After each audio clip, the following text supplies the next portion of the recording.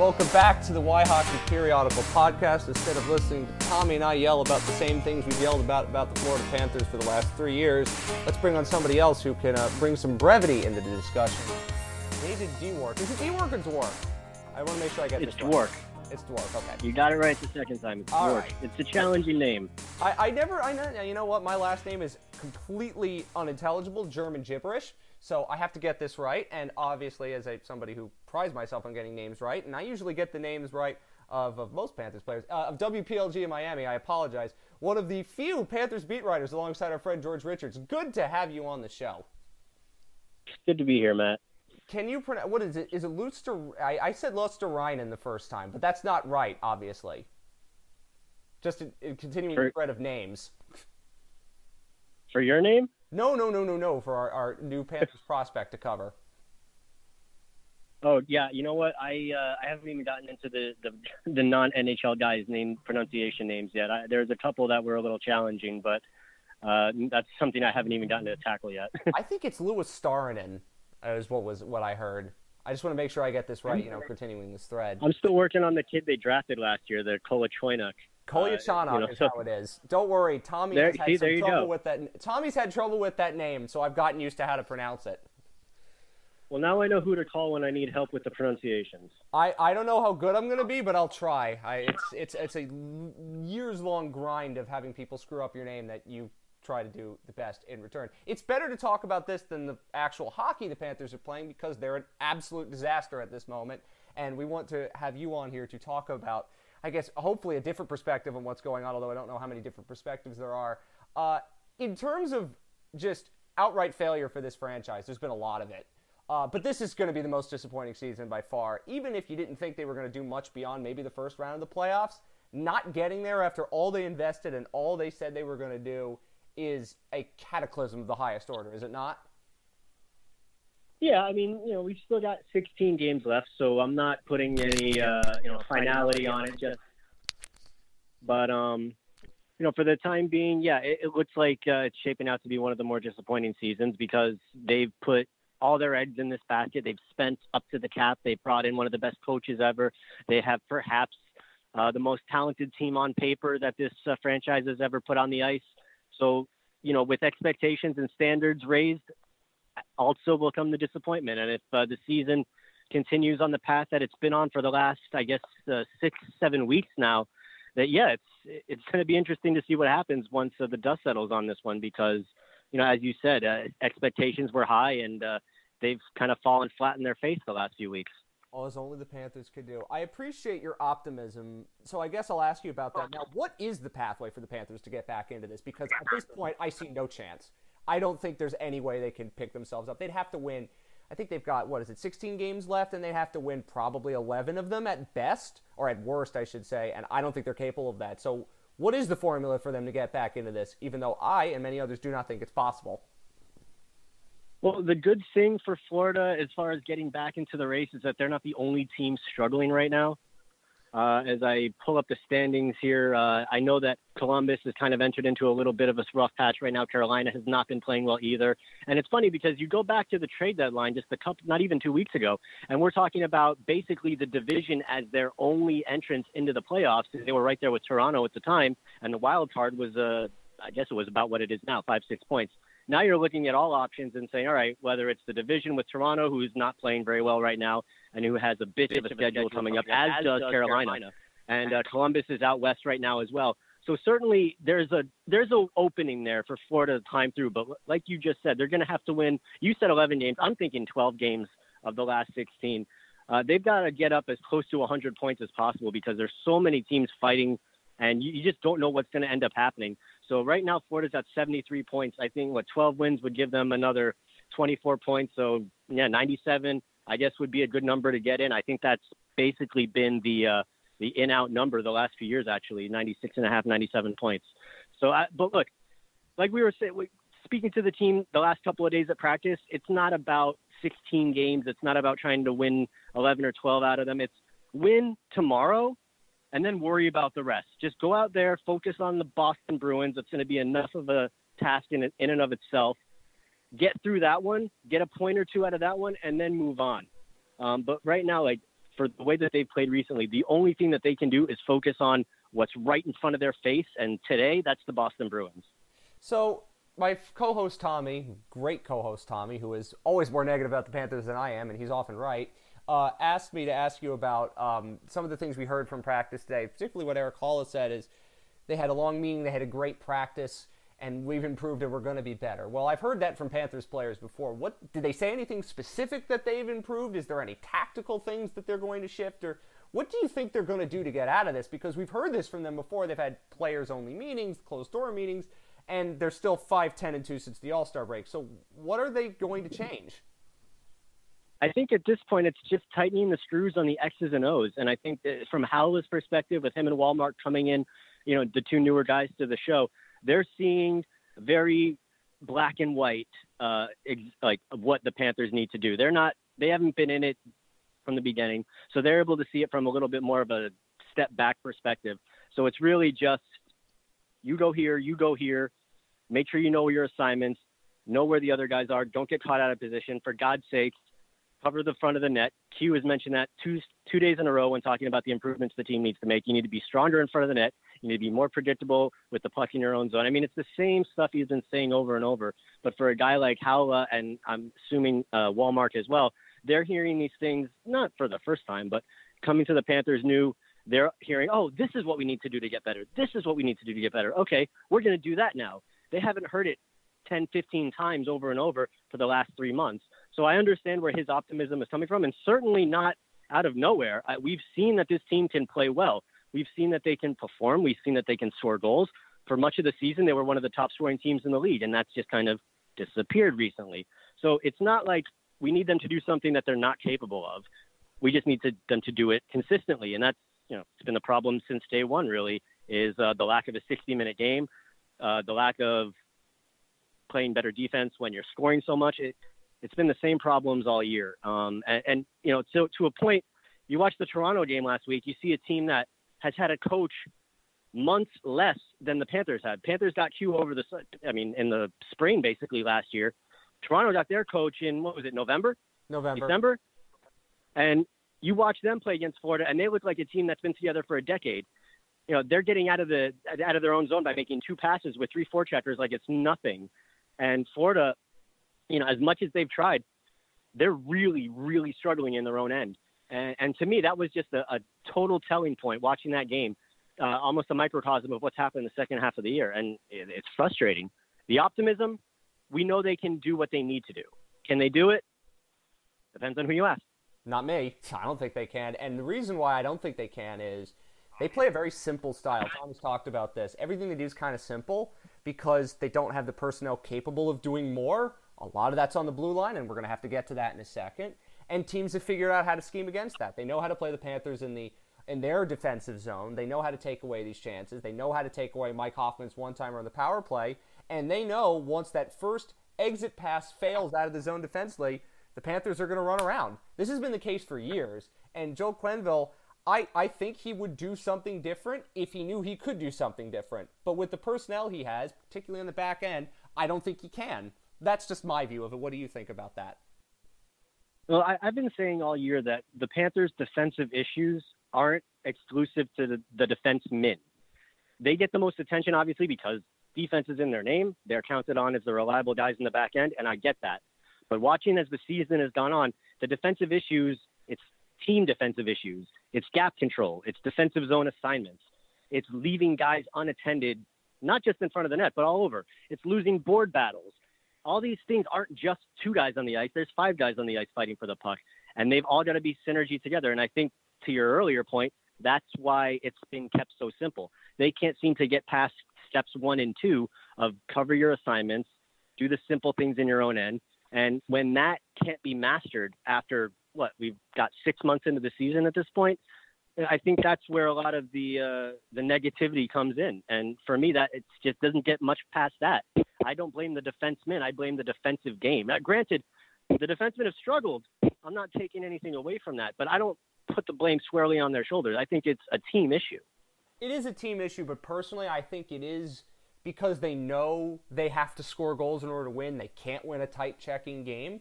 So the forwards fly the zone almost immediately because they know we got to take our chance to score, and we can score on the rush. We're good at that. That's probably the one thing we're good at. I know they're not saying that, but that's how I see it from the outside. And so once they do that, it almost looks like they don't trust the defensemen at times. And you know what? With some of the defensemen on the team, I can understand that because I think the issues with Mike Matheson are well documented. Keith Yandle is getting a lot of ire now, and some of it I think is justified. And the defenders on this team that are at least somewhat decent at one-on-one defending, they're just asked to do too much, and they don't have the ability to do more than they're capable of. And I think, as you said, when it breaks down, but I think it starts because they don't have the defenders in the defensive zone who can do the little things that would allow the forwards to be more confident, saying, we don't have to fly the zone immediately because this is the only way we're going to score goals. Does that make sense? No, it does, but that's the style that Quenneville is preaching. It's not like a forward to defenseman thing. It's once we get the puck, you go. I went into the season thinking that it's this defensive style, and that's the approach, and I really wanted to learn all about it. And as the season went on and I learned and I listened and I asked you questions, it's a very aggressive style that he's teaching. It's defensive in that the name of the game is possession. If you have the puck, the other team's not going to score, and that's the bottom line. But you're the way you describe it. As soon as we get the puck, the forwards are taken off, and that in turn leads to big problems when you turn the puck over on zone exits, and we've seen that, and you mentioned that. But that's where these gap issues come from, is whether it's not doing the right thing with the puck when you turn it over when you force the turnover in your own end and go to counterattack, or whether it's just not playing up as far as you're supposed to, the forwards getting ahead of themselves, the defensemen playing too far back. It's like little things everywhere that are causing a big issue. And, getting back to my first point, it's just a matter of getting everybody on that same page. And the fact that we haven't gotten there to this point is really the troubling aspect. I think Joe Quenneville doesn't want to play like this. I think he'd coach another way if he could, but I think he's also a good enough coach to realize this is the best system for what I have available to me. Because this doesn't look all that dissimilar to Bob Boughner's Panthers last year. And Bob Boughner's Panthers last year were terrible. They could score goals, but they were almost as bad, if not worse, defensively. And this team is not improved as it needs to be defensively. So that's why I think Quenneville would play a different style if he could. He just doesn't have the personnel to do it. I think this is the personnel that Q might be lacking with this team, and I don't know if it's a Q thing or just a general hockey thing, but there's no tough SOB on this team. There's nobody that if the guy goes and slashes the goalie after a whistle, who can you think of that's going to go get in his face and knock him on his ass? There's really nobody. There's nobody that you can count on to go out there and throw the gloves, get into a fight. They don't have that guy. They don't have that Sean Thornton, that Eric DeBranson type guy that is going to be the douchebag, the asshole out there that's going to take care of your team. I don't think it's that personally. I think it's they don't have the kind of players to play puck possession cycle in the offensive zone games. All of their guys are rush guys. The best players on the team that could play that are Barkov and Huberdeau and Dadonov, and right now it just looks like they're forcing it. Like they're trying to do everything all at once, and they can't. And Trocheck clearly didn't play the way that Quenneville wanted, and Trocheck is very much a rush player and in many ways a hero ball player, and Hall and Walmark are a little bit more of that, but they just don't have the ability, and specifically in the defensive zone, they don't have the guys like that. I'm not even talking Duncan Keith and Brent Seabrook. I'm talking about guys who are just confident enough with the puck to move it out themselves.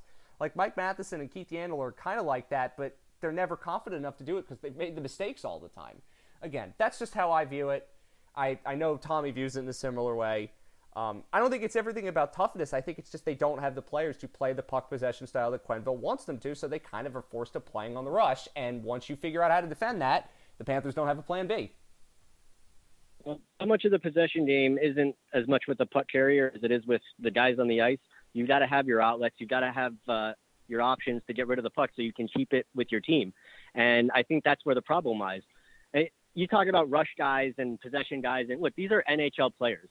They should be able to do both without a problem. At this level, these guys need to have the skills to do whatever they're called upon to do. And that's what the good teams do, and that's what the well-coached teams do. And with Florida, I don't think it's that they don't have, winger X, winger Y that can hang on to the puck for 20 seconds at a time. It's you get the puck, you make your move, you get covered. Okay, where am I going with the puck? If I don't have somebody to my left, I don't have somebody to my right, I'm going to get checked. I'm going to turn it over. And that's kind of the repetitive thing that we've seen all year long. And I just keep circling back to whether it's an issue with coaching, whether it's an issue with comprehension. There's some issue, there's some gap, something that I'm having a hard time coming up with the word that I want to use, but it's just something that's hindering the process. And that's the question that I have not been able to answer to this point. I haven't seen anyone else get an answer to it to this point.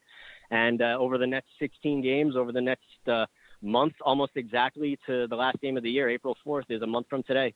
And that's the season ender against the Caps. So, we'll see if we can get an answer to it between now and then, or if it's going to be the familiar off-season storyline. It's going to be the familiar off-season storyline. I think the word you're looking for is construction. I don't think this roster is constructed really well, and this brings me to an important question about Dale Talon. I had heard, I don't know this for sure, maybe you do, that his contract's up at the end of the year. They've changed everything. They've changed coaches, they've changed goaltenders, they've brought in players left and right, and the results are still the same. Even for the one season when Dale Talon wasn't really the GM, the story was the same. This is going to fall at Dale Talon's feet if they don't make the playoffs. Is that right? Because I think that this is the only direction where this can go. And again, I'm assuming they're going to miss the playoffs. Maybe they turn things around. But if they miss, which they're like 90% likely to do at this point, does this mean the end of Talon in Florida? Because I think it does. I think a lot of people are saying that. I'm of the opinion where the way that they structured this team with bringing in Q and spending up to the cap, spending all the money that they did, the Panthers ownership, they got to where they are as smart investment guys. So from my perspective, I don't know if they're pumping all this money and all this effort into something and then blowing it up after a year, or if they want to see it through a bit longer. My opinion is that they may want to see it through for at least another year, give Dale and Q a full off season after assessing the team. Q knows exactly what he has to work with at the NHL level and at the AHL level.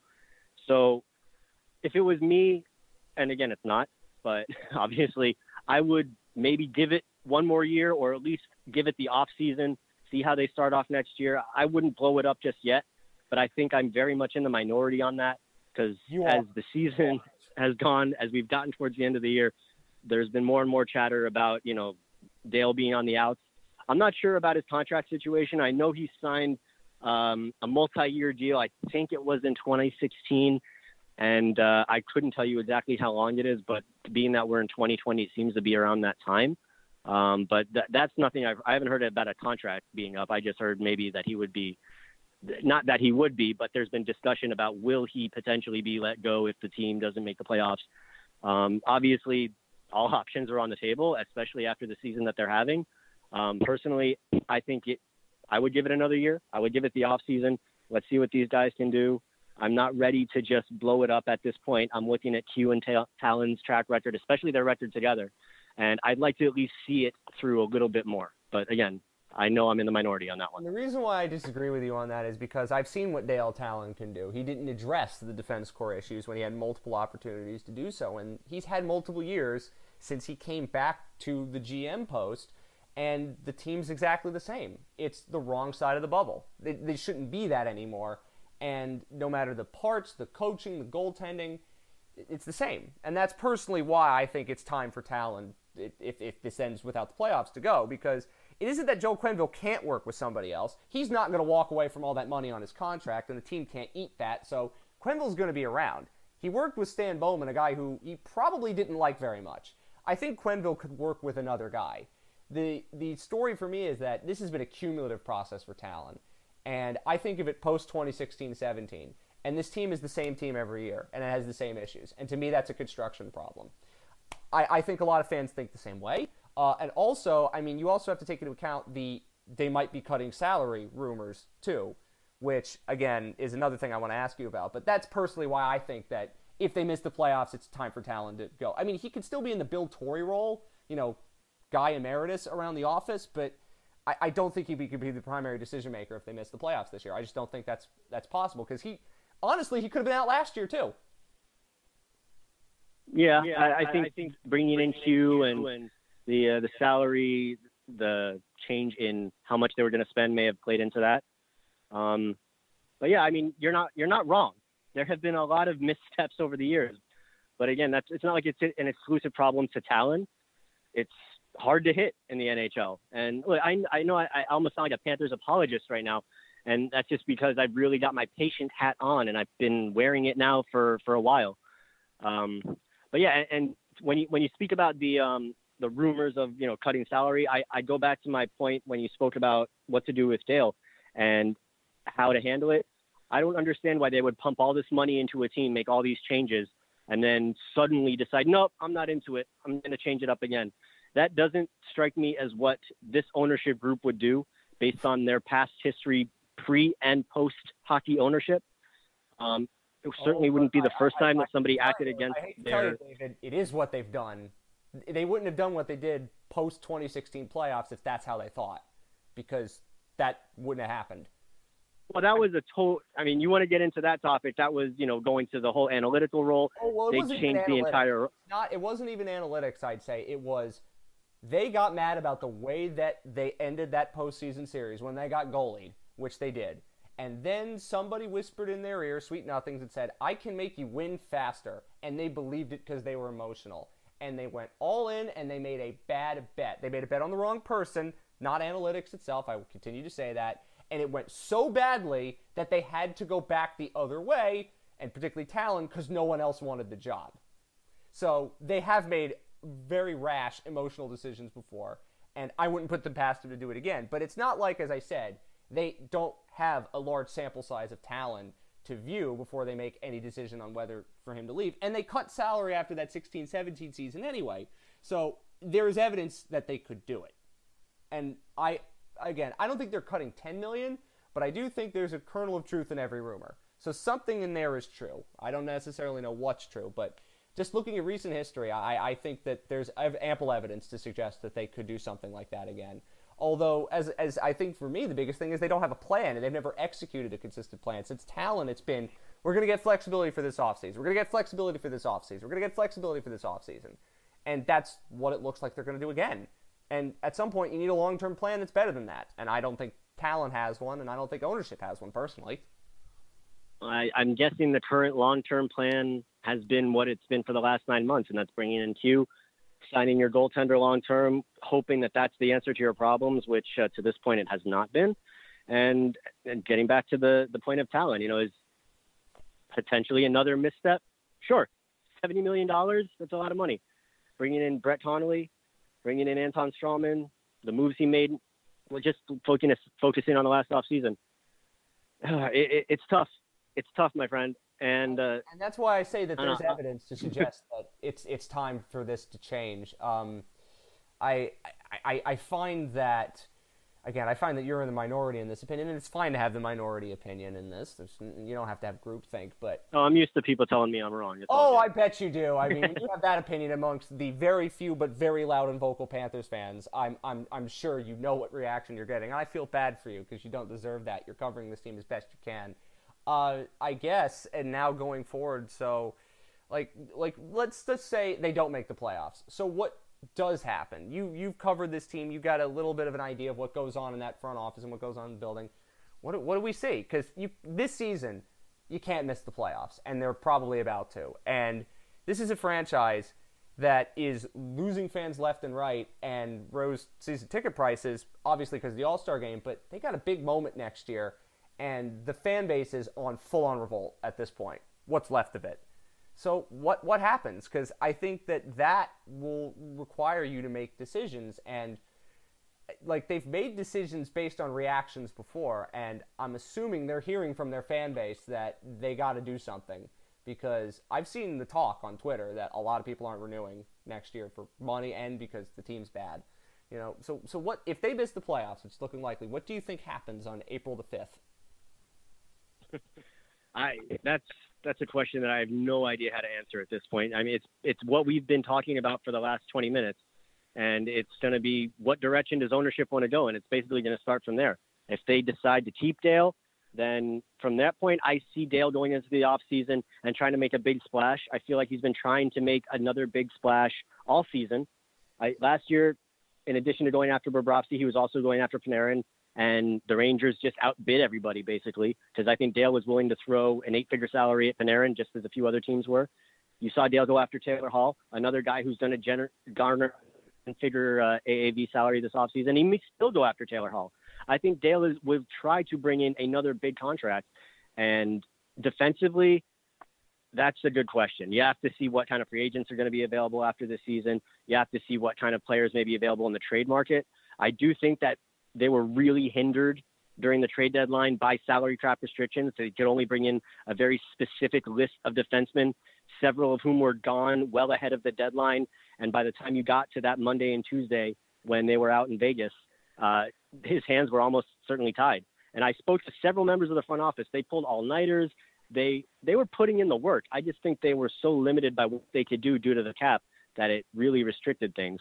So to answer your question, going into the offseason, it's just going to depend. If Dale isn't there, I could not tell you at all what would happen, because that would depend on A, who they bring in as the new GM, B, what kind of restrictions he may or may not have financially, and C, what players they retain, whether they try to re-sign Hoffman, Dadonov, Pissick, any of the other free agent guys, whether they just clear the table, go after completely, another new stable players as they did last year with bringing in 4 key players.